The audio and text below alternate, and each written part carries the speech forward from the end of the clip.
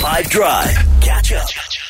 I don't know if you know, because it's like obscure, every day is like a day, World Pancake Day, or I remember years ago I made World Belly Button Fluff Day, trend nationally, and it wasn't a real day. But so these things, they're all there, they exist.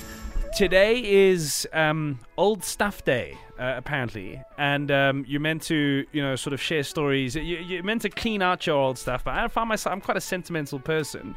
I keep a lot of old things, and here is a story. This might interest you. So when we do Extra Time with Jude, around like Hoppers 5 every day, at the end of it, there's a whistle that blows, and I think a lot of people don't know that it's an actual whistle. It's a real whistle, yeah. Oh, here it is. I got it here. It's called an Acme Thunderer, and interesting story about this is it's over 100 years old. It belonged to my great-grandmother, and it was used in the streets of London to alert the bobby or the cops to any potential problems, like a bit of a safety whistle, I guess. And anyway, it was my late grand. She'd kept it and held on to it, and when she passed, I took it from her house. And the reason is, every day when we do the show, it's like I think of her. So it's like a cool little thing for me. And it's probably the oldest thing that I personally own, being over a century old.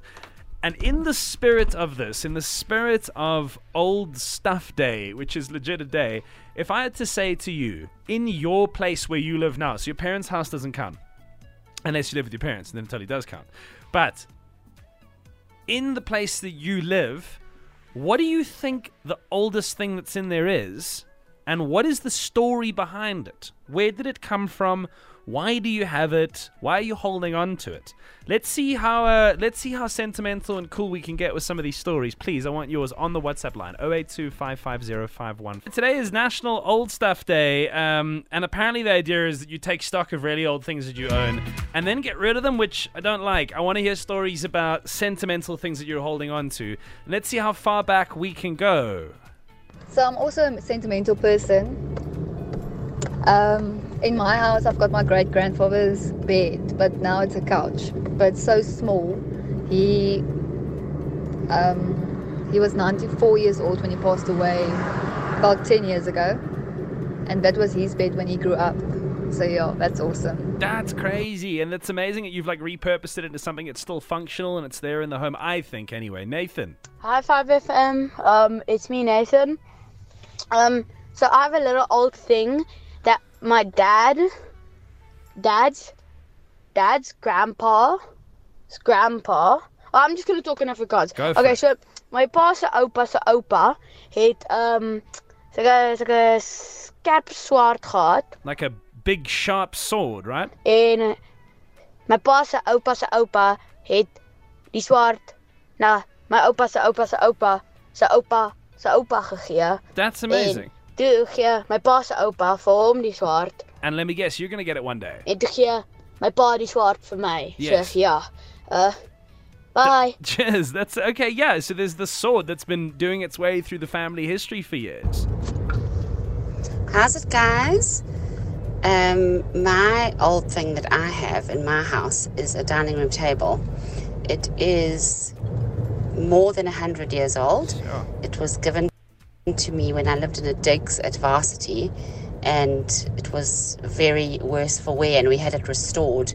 It belonged to my great-grandparents, and now it is in our house, and it is the most beautiful dining room table. Think of all the stories that have been shared over bread broken at that table too. Nadzo. Hey, 5 Drive. So the oldest thing that I have in my house does not have much sentimental value to me. It's ironic, but it's a painting that my husband came into this marriage with, but it's of this ugly lion, and it's tacky as ever, just tacky. It doesn't belong. It doesn't go with the decor, and somehow every time I try to get rid of it, he always catches me.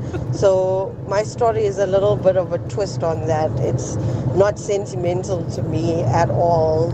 It just sounds like an episode of a sitcom. You're desperately trying to get rid of this thing, and you keep stuck in a game of Tom and Jerry, finding you out, making you put it back. And I bet it's massive too. Not my story, but my housemate, when he moved in, he showed us how he had a carved arrowhead from the Khoisan And how it happened was that he was studying archaeology, and they had a site, and they found a cow skeleton, and they were digging it up, and alongside it, he found the arrowhead.